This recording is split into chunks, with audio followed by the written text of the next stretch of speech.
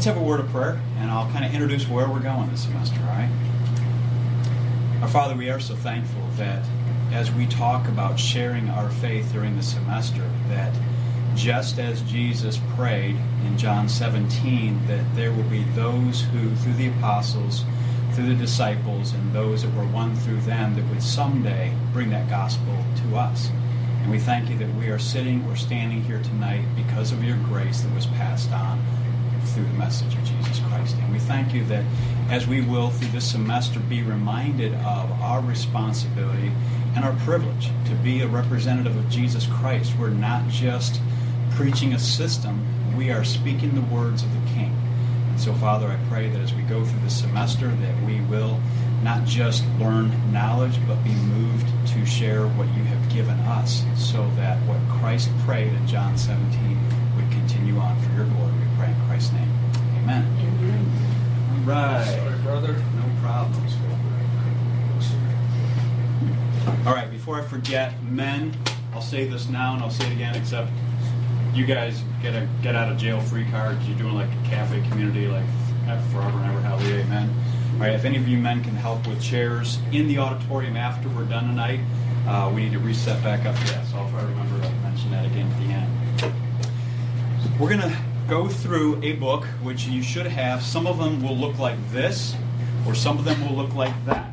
Because as they have updated the books, we ordered more, they came looking like that. So in case you look at that book and go, did I get the wrong book? Some of you have this, some of you have that, but the guts are the same. You know, and I think of going through this, and I'm sorry, as I look at it on my computer, it looks a lot better than this pukey green up here. I noticed when I put it up here, so I'm sorry if you don't like that. Come look at it on my laptop. It's a little better there. What I don't want this class to be, as we go through this semester, is thinking that this is a class on teaching us a system of how to share the gospel. It's not a system of how to share the gospel. That's really not our goal. And it's not really intended to be a guilt shot in the arm. Like, how many times can pastors preach on prayer and on sharing the gospel, and every one of us will walk out feeling guilty? Because how badly are we at sharing the gospel, and how infrequently we pray other than, God, get me out of this mess, or provide for this. So prayer and sharing our faith are, quite frankly, some of the most difficult things that we are commanded but yet privileged to do. So in going through this class, discovering how to share your faith, our faith, the goal as we go through this together, it's intended to encourage us, to motivate us, to inform us about sharing our faith, rather than thinking, all right, like say, for example, how many of you have been through something like Evangelism Explosion? Any of you been through Evangelism Explosion? Okay, I guess not, because y'all have that look like. I have no idea what you're talking about. All right, so, Talia, you guys are maybe a couple years older than me, right? So I'm thinking you guys at least know. Okay, Evangelism Explosion. Thank you, Gene, for rescuing me. All right. Evangelism Explosion was very popular. I forget his name. He was the pastor there in Jacksonville, Florida. I can see his face. But he's the one that wrote the book, and like that and other systems have been written to help us share our faith. Because sometimes we go, all right, I get up to the door and I'll confess. My nature is a shy guy, all right? So going door to door back in the day before JWs and Mormons kind of changed that strategy for us and everybody else, there were times I confess, all right? I'll just fess it right up here. I was kind of happy sometimes when I didn't answer the door. It's like, okay, good, I just stick the track in the door and go. It's like dropping a grenade and then running, you know? So that was a little easier, because I thought, well, God, I'll just pray that they read it and then you'll do what you need to do, because talking was a little more challenging. But admittedly, when we look back on that system of doing it door to door, there's nothing inherently wrong about that. But how many times have we had people come to faith in Christ, and when they share their testimony at church, what do they say is the highest percentage of how they came to faith in Christ? It's almost invariably through somebody that they knew, a friend, not this cold calling, selling Kirby vacuums at the door kind of thing. It is through relationships with somebody that they knew at work, in the neighborhood, or whatever the case may be. And so not to say that going door to door is bad or sinful or wrong or defunct, Obviously, when community began back in 2001, I still remember going with groups of people when we went out passing out flyers to introduce about this new church plant. So we passed out a bazillion of those things. Well, that wasn't sharing the gospel, that was introducing the start of the church. So when we're talking about how to share our faith, discovering how, I'm not looking at a system this semester or something to guilt us, but if you look in the table of contents, just flip in your book, go in 2 pages, one page, discovering how to share your faith, table of contents.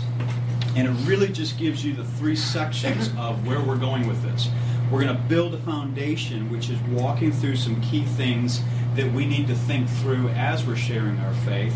Secondly, preparing your skills. And I'm going to hit an issue tonight that if you were in my class the previous semester, we talked about this just briefly related to sharing the gospel.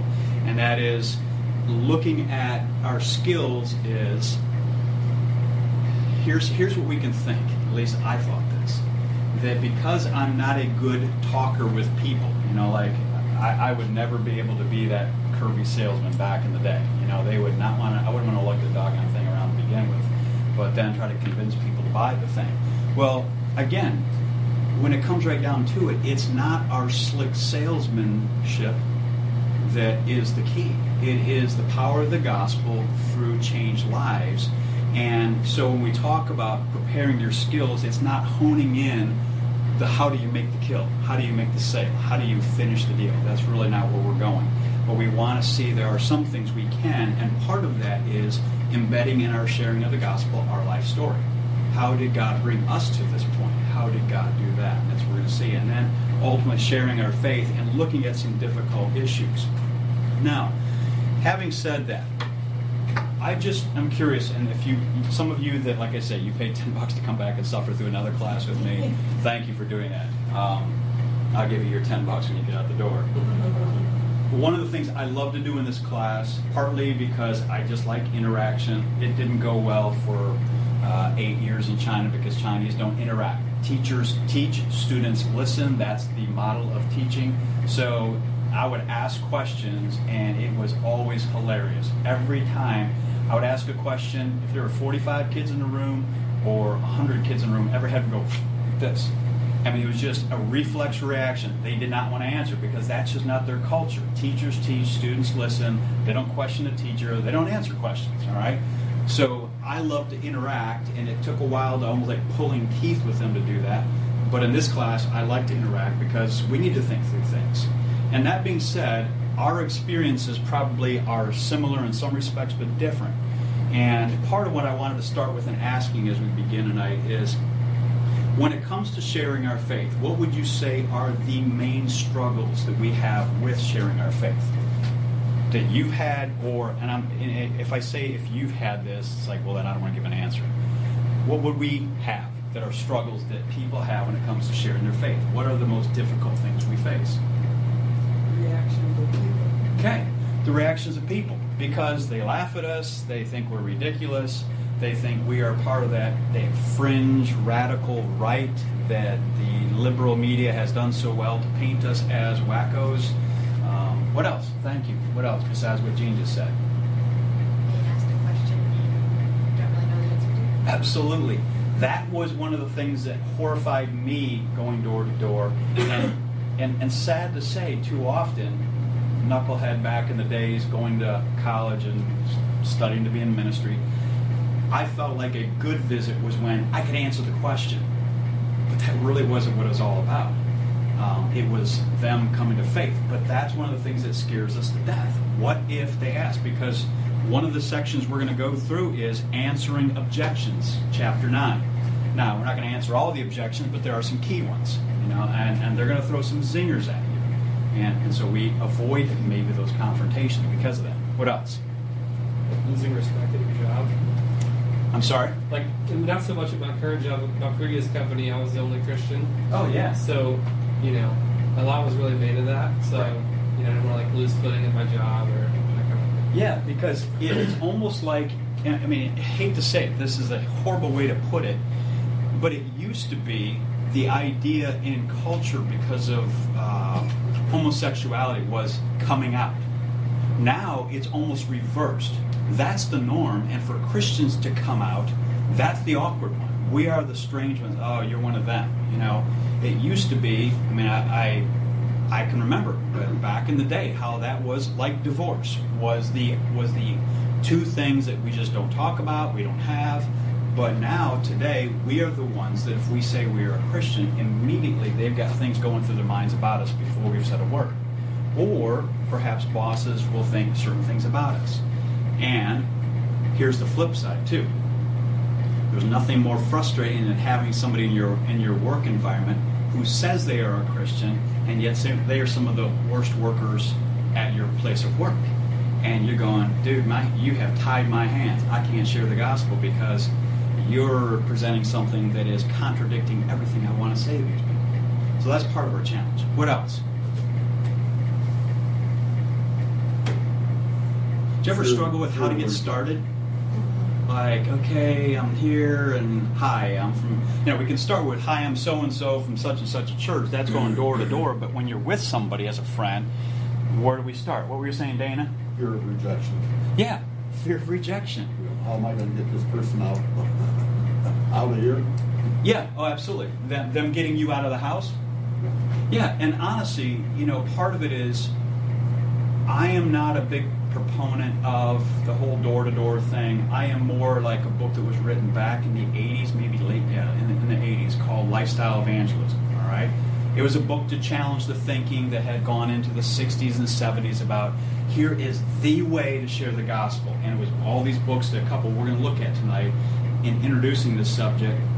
But it was the way to do evangelism is you go door to door, you use this system, and you're guaranteed results. It's kind of like, you will get a sale if you do it our way.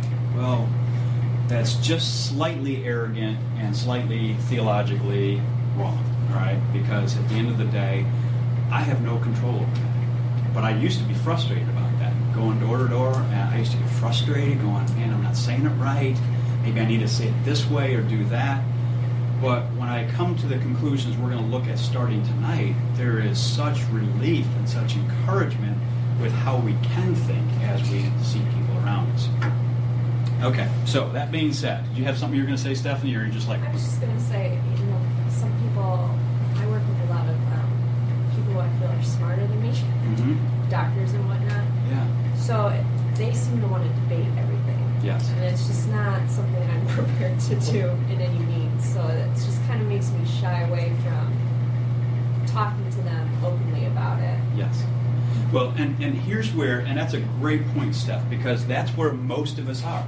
I mean, I don't have very many people here at the church that I need to share the gospel with. And I'm working with Pastor Ken and a couple people like that, so my audience is a little different here, all right?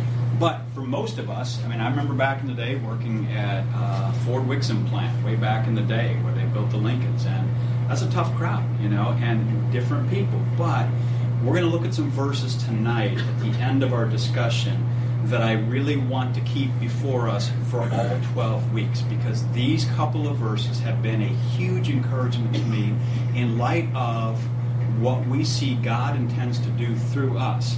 We may not be ready to answer all the questions just right, and we might even be intimidated by people that we work with. But what we can pray for is providential opportunities that God can use in their lives, in our work circumstances, or in their personal circumstances, that we have lived in such a way that when they do have a problem, they do have a situation, they're going to think we might be one of the first persons to come to. Because we're hardworking, we're honest, we are people who have maybe been through some hard things, but we've lived through it, and they go, how did you do that? All right? And that's what we're going to talk about at the very end tonight.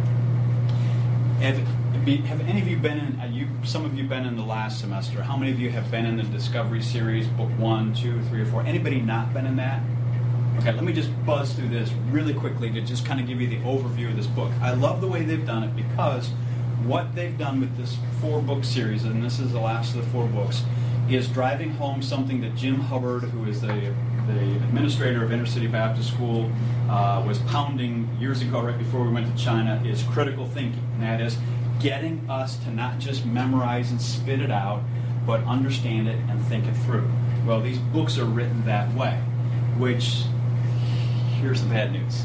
that means there's a little homework every week. And you're like, dude, I'm going to dispensational class because I have no homework in that class. All right, forget it, I'm out of here. It's not hard. Matter of fact, I meant to print something. I will email it to all of you.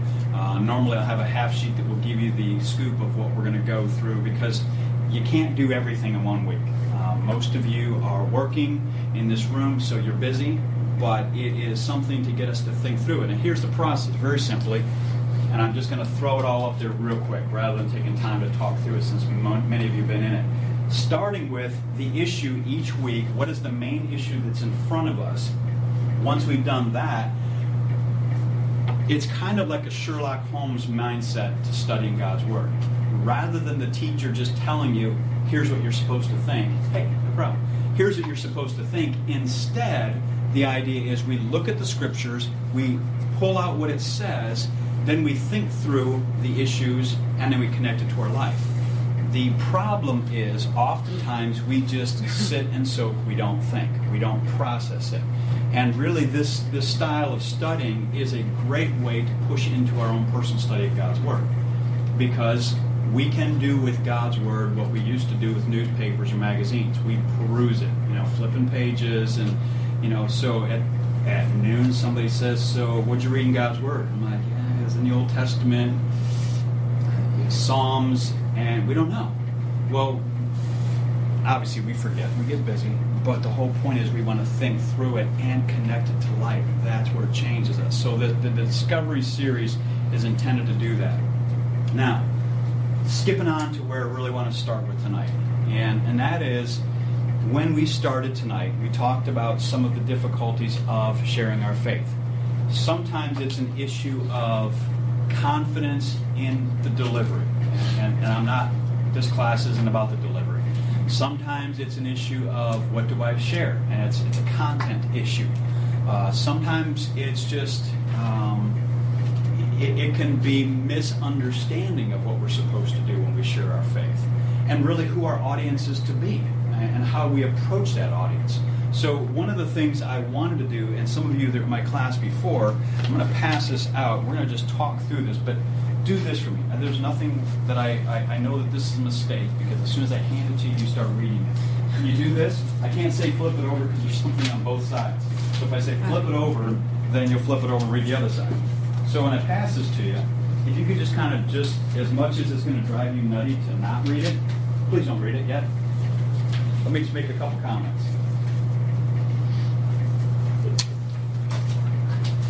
Yeah, so I'm looking around here. Yeah. It's really hard not to. It is. I was just going to turn around and see how many eyes were looking here. I'm just like doing this, sneaking down there looking. All right.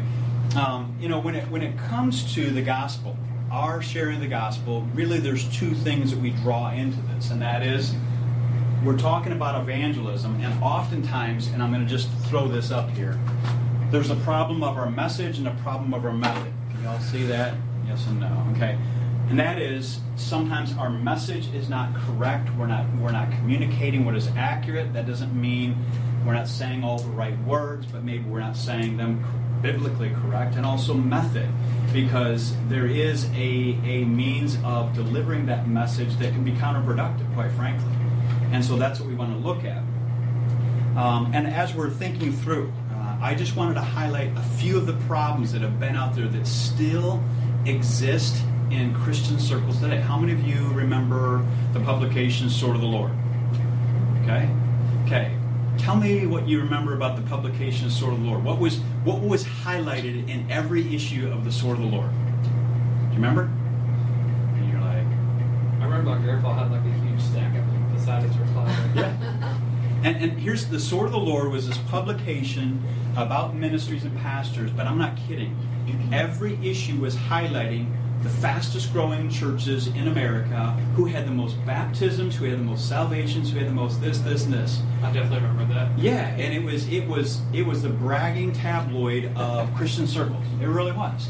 And we look at it now and go, how are we so blind and so ridiculously drawn into that? But we were sucked into the numbers game, and we were sucked into the notches on our belt, and we've gotten so many salvations. I'll tell you a quick story.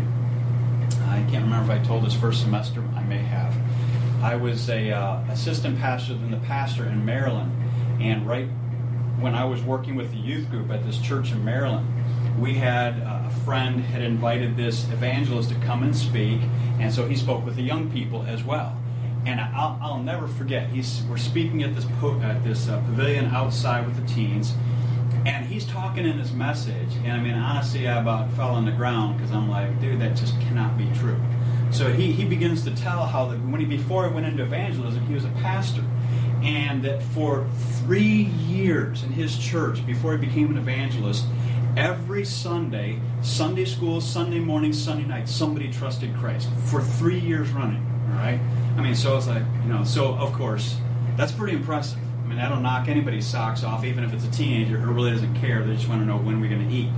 All right? So he's saying that, but I'm going, are you for real? I mean, I'm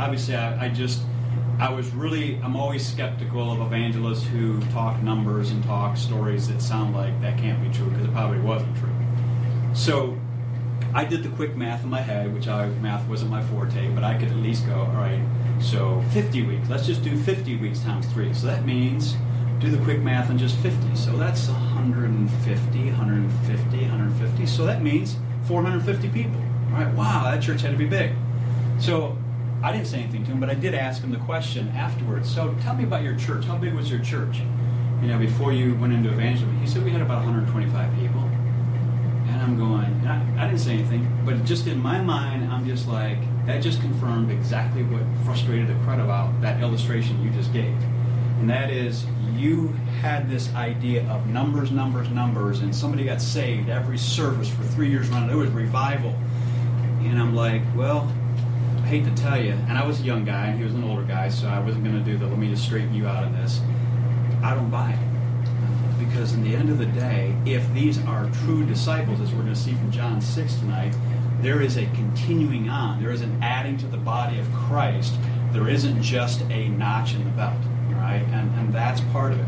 So some of you are still just like, when's he going to let me look at this thing? All right, let me let you look at it in a second here. All right? I'm just going to throw these pictures up here. Some of you may have seen these books before. Go to the part of your paper that talks about the message. The message. Evangelism, our message, the wrong message. Some of you remember Robert Schuller, who was the pastor of the Crystal Cathedral in California. All right, he was the slick pastor and the beautiful church and beautiful everything. And I'll just throw a word out there that whether you like it or not, this is the truth. The guy's a heretic, all right, and of the worst sort. And I may shock some of you to hear that word, but if you read what he has written and have heard some of the things he has said, I'll give you a simple example of this. Of him, and he was, just so you know, his background was connected with, and it went right out of my head, Power of Positive Thinking. Norman Vincent Peale, all right? That was the guy that made the biggest impact on Robert Schuller. He went to seminary, but it wasn't seminary that motivated his thinking. It was that guy that changed his thinking about church. And it became all about people thinking positively about themselves and people being happy with themselves and really the whole self-esteem, self-image. So here's what he said, and I won't read the whole thing. You can read it, but look at the bottom. This is from 1997. This is just an example of something he would say. He said, I don't think, this is in the bold at the bottom, I don't think that anything has been done in the name of Christ and under the banner of Christianity that has proven more destructive to human personality and hence counterproductive to the evangelistic enterprise than the unchristian, uncouth strategy of attempting to make people aware of their lost and sinful condition. Okay, I hope that raises at least one eyebrow, maybe both, all right? Because here's the just gut honest truth. If somebody doesn't see that they are sinful and wretched and wicked, they're never going to go to Christ. They're never going to go to the answer. And his whole idea and his message was, and this is what made his church so popular. It is, matter of fact, here's an interesting thing. 2 guys that have gone and spent a lot of time with him to get advice. A couple mega churches. Can you just guess who those guys might be? Just think of a couple big mega churches in America right now. What's that? Joel Osteen. You guessed that one quick. I knew you would. And Rick Warren. Those two guys spent time with Robert Schuller to find out, so what did you do? And if you look at some things that have come out, obviously with Joel Osteen, he's like a disciple of Robert Schuller all over, but worse, because his wife's preaching stupid things too, if you've seen the things that you know what I'm talking about, all right? So the whole point is, when we're coming to the message, we've got to make sure that we are also careful with what we say, because I have seen tracts, and I was trying to find it. My files are everywhere, and boxes are everywhere. I don't know where this file is, so it's somewhere. I had a tract, and it says something like "you're special," but that's not the title, because there are ones that say "you're special," and it's a good tract. There's another one that says it, and in the body of the tract, here's what it's saying. It's essentially going on to say, and I would agree that man is made different than animals. We're made in the image of God. So we are unique and we are different in our relationship to God because we're made in His image. But they take that in that tract and they say, you're so special, this is why Jesus Christ died. He died because you are special. Now that sounds good, and that honestly sounds kind of right. And I say kind of. The reality is, Jesus Christ didn't die because you and I are special. He died because we are sinful. When we become His child, we are incredibly special to Him. But on this side of the cross, we're a sinful wretch. It's what we are. And so I say that to say, with tracts that we use, we need to watch what we pass out. We need to make sure that it's not saying something more than what Scripture is saying. That doesn't mean that people aren't special. That doesn't mean that I walk up to somebody and say, you wretched, sinful, wicked person. Well, no, I mean, that's something that God's going to have to show them. And one of the ways He best does that, as neighbors, as co-workers, as going to coffee shops and grocery stores, is not by us saying, you are a wretched, sinful, wicked person, but by our lives being incredibly different than their lives. And we can't do like the 60s and 70s, where what made Christians look like Christians was short hair and dressing up. Because, okay, there was Woodstock and the Beatles and everything else, and so there was long hair and beards and everything else, and facial hair was sinful back in the 60s and 70s. Now it's like, it's okay, all right? It really, biblically, was never not okay. But in our culture, that was part of the issue. So when we're trying to think through the message, we've got to be very careful that even with tracts and what we are saying, we are accurately representing what Scripture does say about people. Jesus Christ didn't die for them because they were special. Okay, that may feel uncomfortable to us. He died because we are sinful. But when we become His child, yeah, we are incredibly special because we are adopted into His family. Jesus tells us, we see in Paul's writings, we are going to reign with Him. This isn't just, all right, you're in and you're back in the back 40. You're reigning with the King. And you're His mouthpiece right now. We are an ambassador speaking the words of our King. So our message is important. But let's flip over to the backside, our method. Some of you that were in our class first semester talked about this book, Soul Winning Made Easy. Okay, just think of that title. Would that title even clue you to that could be a problem? Because just by the things you shared tonight, you already acknowledged that soul winning isn't easy. And honestly, and I hope I'm not trying to offend anybody or say anything that would make you feel upset. I'm not a big fan of using the word soul winner. And that, the verse that has been used in the book of Proverbs, he that wins souls is wise. I'll tell you, that's not what that verse is talking about in the Old Testament.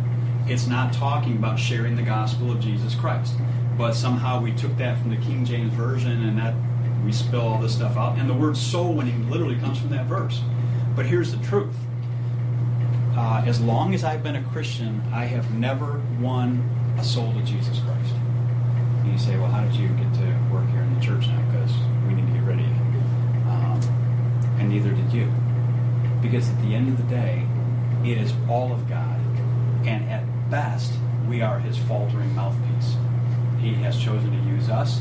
And honestly, when we sometimes think, I can remember times feeling like, man, I just did really good with that person at the door. How stupid was that? I look back and go, wow, that was really stupid, because at the end of the day, oftentimes it's not the best way we do it. It's sometimes by things that God uses in a whole different way, a back door with the gospel. And here's part of the wrong method. C.S. Levitt wrote this book, Soul Winning Made Easy. And here is, I read this first semester, and I'll just read it again. You bear with me. Here's part of what he says in this book. And this book was groundbreaking, and honestly, this book still influences churches to today. And you can still get on the website and order this dude's book. You get on the internet, you can see the dude that wrote this book. No, I'm sorry, that's not true. I'm thinking of Drawing the Net. Buddy Murphy. I don't know if C.S. Levitt is still alive. That's a good question. All right, here's what he says. I mean, this is just incredible. The trained soul winner can bring his prospect to a decision for Christ. There is no middle ground as he moves. This is in the middle, I'm sorry. He moves with surety and deftness right up to the point of salvation. It is his conversation control that makes this possible. He knows exactly what he's going to say each step of the way and can even anticipate his prospect's responses. He's able to keep the conversation focused on the main issue and prevent unrelated materials from being introduced. The controlled conversation technique is something new in evangelism and represents a real breakthrough in soul winning. All right, if I didn't know that this book was about soul winning, that paragraph is about soul winning, if I read that now in 21st century, 2015, I might think we're talking about a cult. Because that's exactly what JWs do when they come to your door, and Mormons. They have taught their people, here's what to say, here's how to say it, even how to avoid if they want to get you off over here, here's how to get back over to here.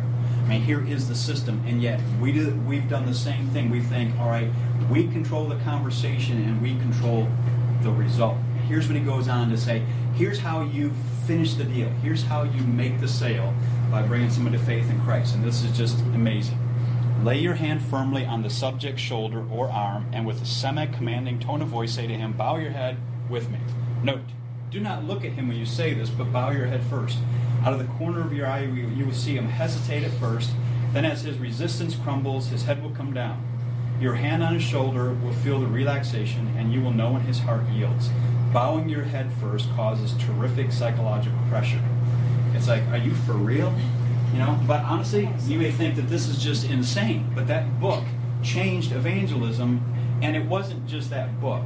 Charles Finney, some of you know from church history, the whole idea of walking the aisle, making decisions publicly, was started in the revival tent movement. Charles Finney was the mover of that, and making public decisions that really was never a part of the church. This was really a continuation of that thinking, and whether we recognize it or not, that method was man-centered and man-driven, but was not the power of God. And so the danger of that was a boatload of people going through churches, going through things, making a profession of faith, but never darkening the doors of a church or doing it for a few months and then never ever coming back. But they prayed the prayer, so they're in. And I have so much of Scripture that says you measure salvation not in a profession, but in the possession of that faith that continues on. In other words, I may have prayed a prayer on a Sunday night back in 1966 before a number of you were alive. And that didn't guarantee a thing. But time measures the genuineness of faith, because time measures whether I continue in that faith, according to the book of Hebrews and many other places. So in this book, and also Drawing the Net, I saw this book, Drawing the Net, back in 1981. I was on a pastor's internship program, and that book was introduced to us in that internship program. And I'm not kidding, it was a seal the deal. It was almost like a salesman's book. I tried to find multiple sites, trying to find like on Amazon where you can look in the table of contents, but you couldn't see it. So I could never find the table of contents, and mine is buried somewhere in my files. But it's the same idea, and that is, if we have in our minds that I have some way, a system, a presentation way that can guarantee results, then quite frankly, we don't realize in our zeal to reach people with the gospel, we've gone rogue. And that's the only way I can put it, we've gone rogue. Because in our quest to reach people, and I'll just say this is just a broad statement, historically, most problems theologically in church history, theological problems are often rooted in practical desires to do something better in the church or to move something forward. Yeah, do we want to reach more people with the gospel? Yeah, why wouldn't we? But in that positive desire, we then start stepping around Scripture to move that forward. And so then we end up with books like these. Now, here's where it changes everything for us when we look at one chapter tonight, John chapter 6. If you have your Bibles, if you don't, maybe you got it on your phone. I'm trying to find where I set mine. I got stuff in here. Yes, I did. John chapter 6. Because you may be like, does he ever use a scripture? Yes. Tonight was really introduction because this book, this series is built on us working through something in advance. So I'm losing them left and right. We're having people just leaving. I heard there's better options out there, free food, whatever. No. Yeah, right for the door. There was. John chapter 6. I just want to lay out some things because we'll probably hit some of these things through the course of the semester, but just kind of, I'll be honest with you, I'm playing my cards on day one. All right, part of my cards on day one, where we need to think, even though it may be hard to think this way sometimes, we may struggle with the ramifications of this. John chapter 6, let me just throw a few things up here as we walk through it. John chapter 6, look if you would at verse 2. I'm not going to read the whole chapter in case you're worried. There's 60 plus verses. Here's one thing we see in this storyline that goes in John chapter 6 is the crowds. And it says in verse 2, and a large crowd was following him because they saw the signs that he was doing on the sick. One thing we see over and over in the Gospels, you say, well, this is just an obvious thing, but there were large crowds following Jesus. Probably one of the most powerful messages that is recorded in the Gospels is in Luke 14. And let me just kind of picture this for you for a second. Let me just turn this thing off and put everything aside for a second.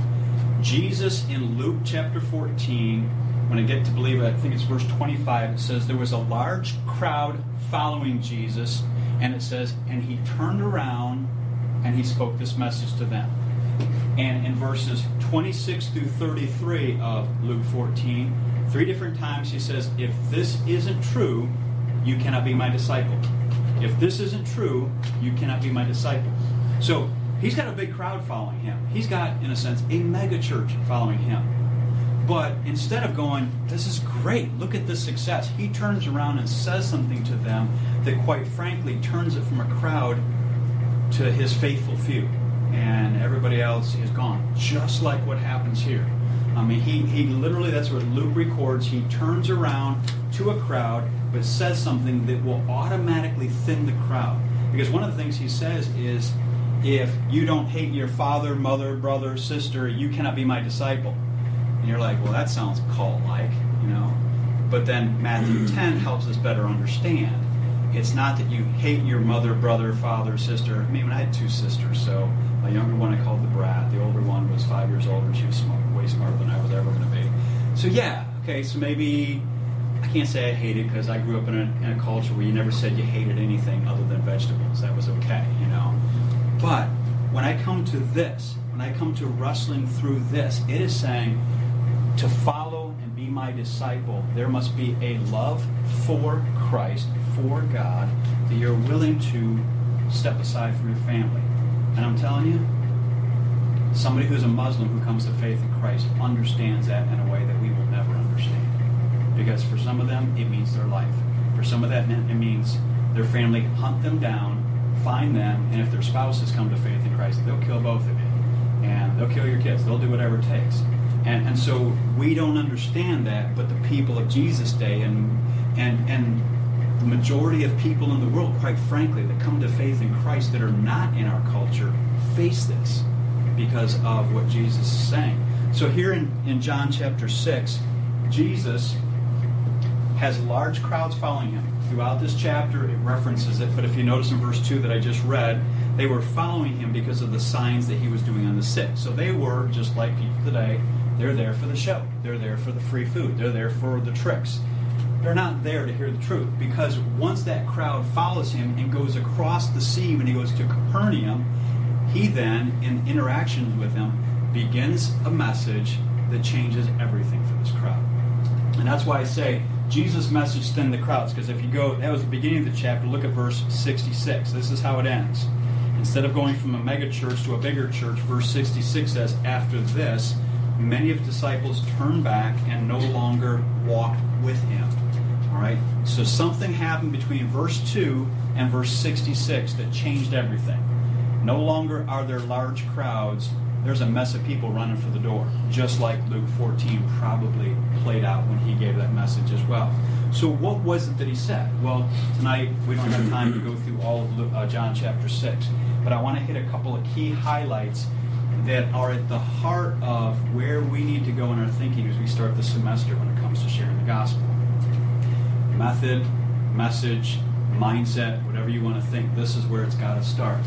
When we think of what Jesus said that turned away the crowds, look, if you would, beginning in John chapter 6, verse 35. Before we get to verse 37, look at verse 35. This is the first of 7 I ams in the book of John. Remember, Jesus said, I am the way, the truth, and the life. I am the resurrection and life. I am the light of the world. This is the first of those 7. So in verse 35, Jesus is talking to them about the bread that comes down from heaven as Moses gave it, talking about manna. And then they say in verse 34 at the very end, Sir, give us this bread always. And Jesus says, I am this bread of life. And I'll admit, if we read, matter of fact, go on down to verse 51 to 58. I won't read all of that for sake of time, but he says in verse 54, whoever feeds on my flesh and drinks my blood has eternal life, and I will raise him up on the last day. All right, if you're out there with him and you've seen the show and you've had the free food and he says that, doesn't it seem a little creepy at that point? Because obviously he is saying something that is going to require the power of God for their eyes to be open to what he is saying. It's something that they're not going to get. It's something that they're going to go, what in the world is he talking about? Eat my flesh, drink my blood. What is he talking about? Well, here's the key. Not that they sit and listen to this message and they replay the tape over and over and they go, oh, I figured it out. Because the truth is, they would never figure it out if they had recorders back then. They would never figure it out. Here's why. Go back to verse 37. Verse 37, I remember preaching the last half of this verse, which is a mistake. The last half of this verse a couple of times at a rescue mission in Detroit back in the day. As a matter of fact, I think it still exists. It's the I want to say New Life Rescue Mission, and we used to go there with the teens, take the young people there. And I remember preaching John 6:37.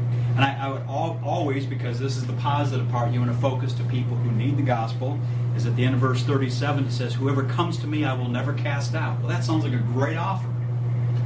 But if I only say that, I haven't given the whole message. Because what does the beginning of verse 37 say? All that the Father gives to me will come to me, and he that comes to me I will no wise cast out. Well, my point is, in these verses here, verse 37, 39, 40, 45, let's just walk through them very quickly and see what Jesus says. Jesus has said in verse 37, all that the Father gives me will come to me. Look down, if you would, at verse 39. Verse 39.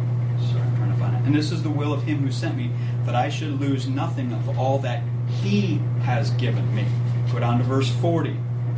For this is the will of my Father, that everyone who looks on the Son and believes in him should have eternal life. Look down, if you would, at verse 44. Verse 44 says, sorry, it's hard to find these numbers here.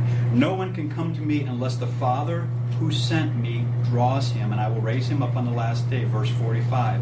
It is written in the prophets, and they will all be taught by God. Everyone who has heard and learned from the Father comes to me. And then finally down in verse 65. Again, he says this in verse 65. And he said, and this is why I told you that no one can come to me unless it is granted him by the Father. So multiple times Jesus, in the midst of saying, I'm the bread of life, and saying, eat my blood, or eat my flesh and drink my blood, something he has said that they obviously missed and that we can easily miss is this reality right here. And I want to drive home two tent pegs of where we're going this semester in our thinking, where we have to start. The final decision for any man's salvation is always rooted in the gracious initiative of God, not the presumed initiative of man. And I say that because, very simply, of all the verses in Romans 3, pick out one in there, and it says, Paul's describing all the badness about us, and then he says, all have sinned and come short of the glory of God. But prior to that, he said, there's none righteous, no, not one. There is none that seeks after God. In other words, you and I are here tonight by the grace of God, but we would never have chosen it. We would never have chosen it. We would have always chosen our own way. And the Son said multiple times that day, if you come to me, I will never cast you out, but the only way you'll come to me is if the Father does that. The Father draws you. The Father brings you. In other words, as somebody put it this way, and I think it's a great way, the whole history of redemption is the gathering of the redeemed body or the calling of a bride for the Son as a love gift from the Father. In other words, what he is saying is, we are the bride of Christ. My son just got married December 13th last year, all right? So this was our first one to marry off, all right? It was the cheap one. We got 2 daughters, all right? That was the cheap one, all right? But, you're presenting the bride. I mean, that is the best part. I mean, the groom, come on, we're just along for the ride. Now, obviously, that illustration breaks down a little bit because the groom is Christ. But we are that love gift the Father is giving. He is giving this body, this bride, this, according to Ephesians chapter 5, this glorious church, this beautiful church, which is not a building, it's the people being given to the Son from the Father. But it's all an initiative of the Father. So here's where a part of we can take heart when it comes to sharing the gospel. I don't have to be slick at it. Matter of fact, it's not that I want to be bad at it, but if I muff it up, as long as I am taking the truth and correct with the truth, God uses the truth. And it's not ever going to be my slick salesman or my method that makes the difference. It is, as Jesus said, the ones that come because the Father drew them, called them. It's all of God's initiative. It's not of our initiative. Here's the second thing. Second thing to consider, and then I'll pause, because I usually like to ask questions if you have questions along the way. The last part of this we see in John 6 at the very end, which we won't take time to look at it, is, matter of fact, just go down to this one part, verse 66 that I read earlier. It says, and after this, many of his disciples turned back and no longer walked with him. One of the things we have to understand is, even though John used the word disciples, that they no longer went after him, there were at least 3 different ways the word disciple is used in the New Testament. One of them was to describe the 12 apostles, the 12 disciples. Another one is to use to describe a true believer. But the most basic way of using that word is just simply a follower, somebody who followed. And quite frankly, most of these people were just followers. They were along for the ride to see who this latest teacher was, who this guy was, what was he saying, what was he doing. So in the truest sense, in the most basic sense, they were followers. They were not true believers. They were not, as we would say today, not Christians. So when he says that, John is not saying, well, these were believers who then lost their salvation or ran from God.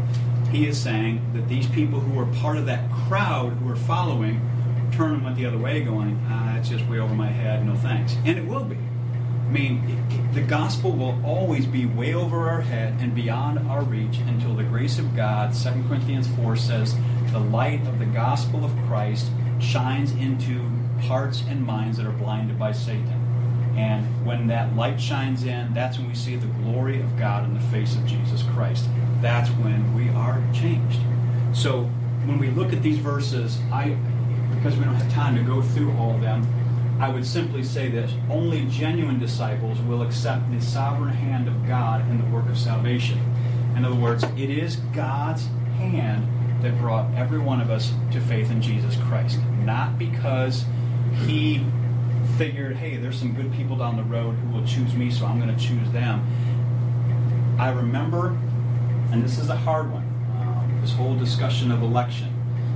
This is not where this class is going tonight, and it can really get off on a rabbit trail for like weeks talking about that. But I will admit, like, and hate to put it in the same sentence because it sounds like I could say it on the same as these people. People like C.H. Spurgeon. You know who C.H. Spurgeon was? You know who George Mueller was? Okay, George Mueller was the one that started the orphanages. It was also, we always know him as the guy that started orphanages around the same time as C.H. Spurgeon, but he's also a pastor, all right? He saw the needs of children kind of like Oliver Twist, all right? Oliver Twist, poor kids, street kids, that sort of thing. That's part of how that ministry started. These two men, like many other men who were much smarter, much more knowledgeable with God's Word, much more profoundly used by God, both write in their writings of how they struggled with the doctrine of election and seeing that God is sovereign. God and God alone is the final say of who becomes believers and who does not. In other words, it's not up to us. It's not because we chose him and he said, well, I'm glad you chose me, now you're in, you know. Scripture is very clear. I would never choose him. Sinners don't choose God. Sinners run from God. So when we come to that, those genuine disciples there in John 6, verse 66, the reason they didn't follow wasn't just simply because they didn't like it, but it's because God had not at that point reached down and drawn them and given them to the Son for faith in Christ. Now, having said all that, which I've been talking for quite some time, pause for a second. Does any of that feel uncomfortable? Any of that feel like, I got a question about that, where we've gone so far? And I know probably I laid it out too firm, so you're like, are you kidding me? I'm not going to ask a question about that. I remember to this day, I don't remember what day it was, I remember sitting in systematic theology class back in the day, going to seminary, and I remember going through the subject of election, and I don't remember what day of the week it was. I remember the guy behind me always fell asleep in systematic theology class, and then he ended up with magna cum laude. I'm like, how did he do that? But I remember the time when the doctrine of election and God's sovereign hand of it, it's like the light went on. And the light that went on for me was when I understand that it's all of God and initiated by God, that's the only way that grace makes sense. In other words, if it's of you and God, then it's kind of like a deal. It's kind of like we brokered this, all right? But if it's all of God, and I don't have anything that gives me a reason for God to choose me, then that makes grace make all the sense in the world. And then I walk away going, why me? Why any of us? And there will be people who will say, but it's unfair, and you can just run with it. The people that God doesn't choose. But here's the reality. If God created beings, and this is where Romans 9 comes in, and we don't have time to deal with that tonight, the clay can't really say much to the potter because the potter can do whatever he wants for whatever purpose, whether it's Pharaoh, you, me, or Adolf Hitler. All right, he can use them for whatever. Could he have stopped Adolf Hitler from exterminating 6 million plus Jews? He could have. Could he have stopped 4 planes from crashing on 9/11? He could have. There's a lot of things God could do. We don't always understand it all, but he has his sovereign purposes, and even when it comes to salvation, he's doing that with us. So for you and I, we've got to start with this, and I won't even take time to deal with it because you can't even read it because it's too dark down there. But if I start with God's sovereignty and bringing people to salvation, that gives me huge motivation to pray and to pray more because it's God doing it, not me. That doesn't mean I need to learn another system and read another book. I mean, honestly, I was almost a little squeamish about teaching this subject. It's like teaching on prayer. We can read another book on prayer, but then we still stink at praying. I'm going to just be blunt. We can read another book on sharing the gospel, but then we don't do it. So that's my frustration. So I wanted to get as practical as I could tonight then. That being said, if God is the one that does it, here's what I just throw up, that these verses are going to be with us every week for the rest of the semester because these verses have been profoundly impacting my life. Colossians chapter 4, verses 2 through 6. Paul asking this church to pray this for him in his work of the ministry. And admittedly, he did incredible things. But he would say at the end of the day, 1 Corinthians 15:10, for by the grace of God I am what I am, but it was not me. I worked hard, I labored hard, but at the end of the day, it was God's grace that did this. Well, here's what Paul asks this church. Continue steadfastly in prayer. Praying what? Verse 3. At the same time, pray also for us, here's the key things, that God may open to us a door for the word, to declare the mystery of Christ, in which I am in prison, and that I may make it clear. So we have the word that and that in verse 4. Both of them, the way Paul wrote, was saying, this is why I'm asking you to pray. That God would open the door so we have an opportunity to share the gospel, even if the people are 10 times smarter than us. Or maybe not as smart as us, because sometimes that's hard as well. We are educated, we don't know how to talk at their level, or whatever the case may be. Pray that God may open a door and that I may make it clear and know how to speak it.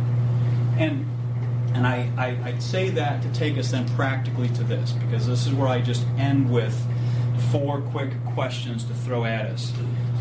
God has put each of us in different neighborhoods with different people. Been talking with Sierra about the moms and tots, and maybe some of you don't know who Sierra is. There's like looking around like, where's Sierra? This is Sierra. Sierra Mist. All right, if you get her email address, and Sierra Mist.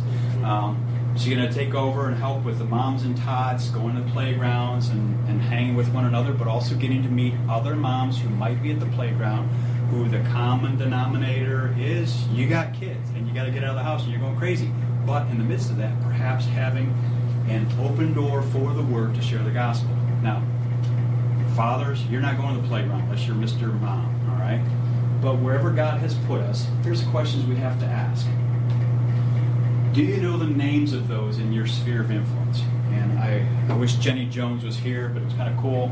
About 2 or 3 weeks ago, she came running up to me at church, and she goes, I know the names of my neighbors now. Some neighbors next door, because we helped her move into her house over on Euclid and Allen Park, a bunch of guys.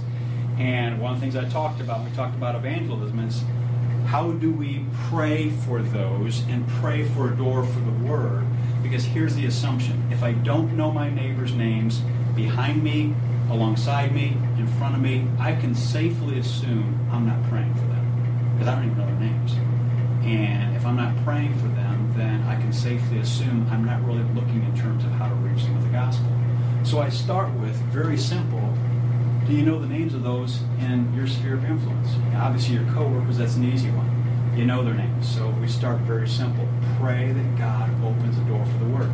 That doesn't mean a way to shove the gospel in their face, but looking for circumstances that God brings to your workplace, to your neighborhood, that you can then, through that reaction or action, be a way to share the gospel.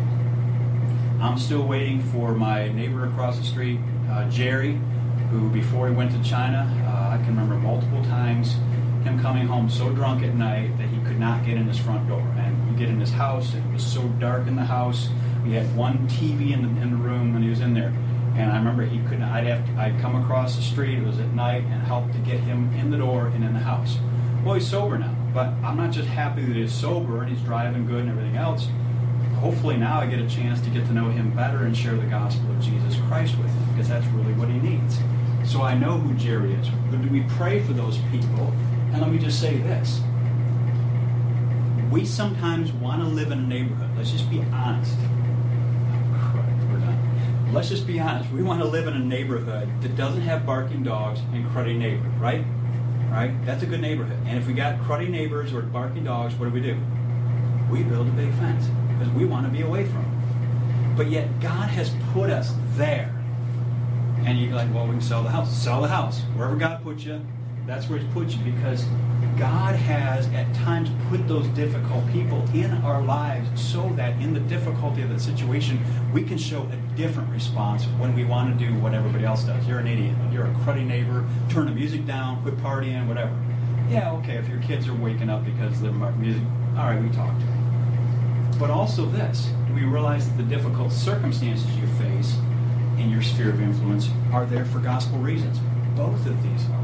It's like, It's like John Piper saying, don't waste your cancer. Don't waste whatever bad thing has happened in your life. Don't waste it, because God has put it there so that He can open a door for the Word.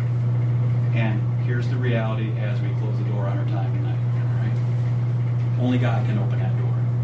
And only God can change a heart. But where we have to step up to the plate is not learning a new method or a new system or reading another book on how we can do it better. It starts with prayer. And it continues with prayer. And we have failed if we don't pray. Now, that's not to walk out guilty tonight. That's to walk out hopefully motivated, going, you know what?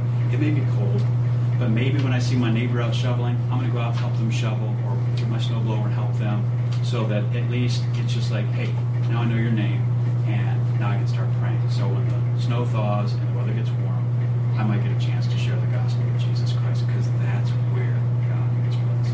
Let's pray. Father, thank you for the patience of these folks here tonight, but most importantly, we thank you for the amazing patience that you have shown with us, so that we, in your grace, came to you because you drew us and you gave us to Jesus.